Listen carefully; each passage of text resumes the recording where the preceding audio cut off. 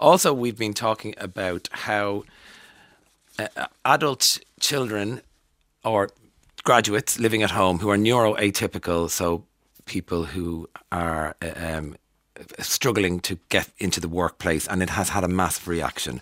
We've heard from parents about their concerns that these children, who are many graduates or people post-leaving cert, are being left behind because they're not even getting to interview stage because they have Asperger's. So, or are neuroatypical, really. So there could be a number of issues that are acting as blocks. Well, we had a huge response, and I wanted to read this email, which I think sums up many people's problems in this area. Dear Brendan, I can totally relate to the email you read on your show.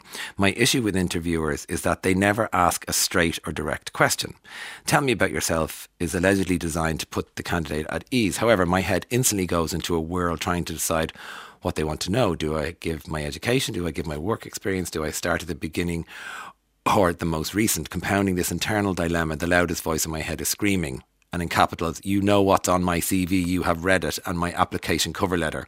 You clearly believe I'm competent, qualified because you've brought me here. This type of internal dialogue makes me look like a rabbit caught in headlights. Also, the whole palaver of wearing a suit and heels, etc., to sit in a chair facing a panel who are half hidden by a desk is so uncomfortable and unnecessary. That really stands out to me as a really simple fix, right? Straight away.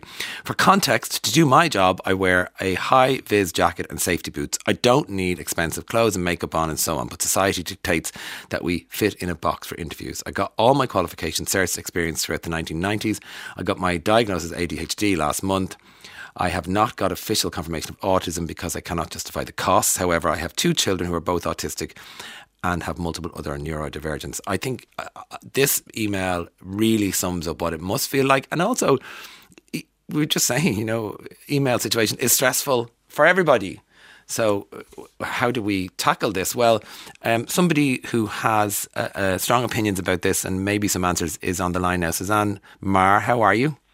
Hi, I'm good, thanks, Brendan. So you have done work in this area, Suzanne, so tell us a bit about that.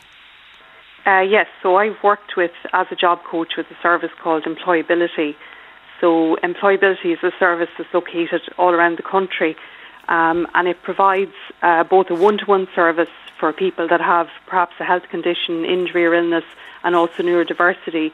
And then it also has an employer engagement piece as well. So we provide a one-to-one service working with people, for example, that are neurodivergent and helping them navigate the barriers that exist for them to enter into employment. And then we also, I suppose, have the advantage as well of having built up a rapport and a connection and engagement piece with employers who are recruiting and looking for people. So I suppose as a job coach, initially what happens is the job seeker would come to us and we would get to know the person, so find out, the preferences, the type of sector they'd like to work in. We'd find out about their experience, we'd have a look at their CV, find out if there's been previous employment history or maybe some of the challenges or barriers they've experienced in the past, and how best to proceed then. Can we go back? So when that person feels they're ready to go ahead and start applying for jobs, then we would work with them. Sometimes we'd help them apply for existing jobs that are already advertised out there. Come back to stage, Suzanne, come back to stage. So employability is run under the Department of Social Protection, correct? That's right. So how do I access this? So what I'm hearing from the messages we're getting is people are like, so graduates, somebody wrote in yesterday who's got 2 degrees, somebody's doing a master's who has autism, and they want to go straight out and look for jobs. Do they have to sign on to access this service? No, they don't have to sign on, but they can make contact with the Department of Social Protection. Gotcha. And they'd be able to advise them then or assist them in a referral to the Employability Service. Okay, so just to be clear, why did you feel you wanted to share this with us? Because you think there are services there that people don't know about, is it? Yeah, so I think just people mightn't be aware of the help and the assistance that's out there. So Employability is one of those services that is countrywide and it is available to people that are job seeking. And like I said, it has the benefit of both offering that one-to-one service with the job seeker, but also then the job coach then is also in the position where they're out there engaging with employers. So they have built up, a list of employers who are openly seeking employees, and who are open to, to that kind of engagement with whether the person has a different type of ability, if they're neurodivergent, whatever the assistance that they can give. So they're more aware in a sense, and you also have the benefit of having that job coach, that person who's there to guide you and help you with the barriers that are out there. You listened to the stories we shared. Do the concerns that people were sharing sound familiar to you? So I mean, it's so difficult, and I mean, it's such a challenge, and it's so defeating when somebody goes forward and goes for interview. Mm-hmm. And then, so I suppose I would say the first thing is that if somebody's been called for interview, it means that their CV is good. They're on paper, they look like they're a good fit, a good match for the role, the position. And then when they go forward to interview, if they're unsuccessful, it can be very, very upsetting for the person and knocking the person's confidence as well.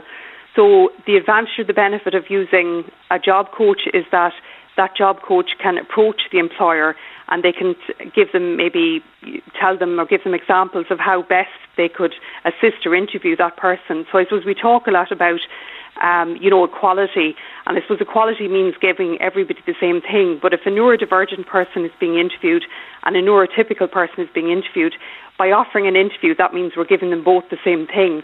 But the neurodivergent person needs equity. So what that equity might mean is that the neurodivergent person might get access to the interview questions in advance of the interview. Now, somebody might say, oh, that's not fair. But actually what that means is that while we can all look at a list of interview questions and we can practice and prep for typical or common questions, and we can be prepared to talk about, our competencies and our skills and so on. So the neurodivergent person might practice those list of questions. But if then at the interview that question is phrased perhaps in a different way or maybe a slightly confusing way, that can throw off the neurodivergent person. There can also be other little things like, so when we go to interview, I suppose we're told about, all the social cues. So we're told about making eye contact, about smiling, a handshake and so on. Again, that can be a challenge for a neurodivergent person. So as an employer, as an interviewer, we may have, kind of unconscious bias. Thank you so much for taking our call. So this is good news for neurodivergent people. Employability is the name of the service through the Department of Social Protection. Suzanne Maher, thank you so much for your time this morning, and thanks for taking our call. We need to take a quick break.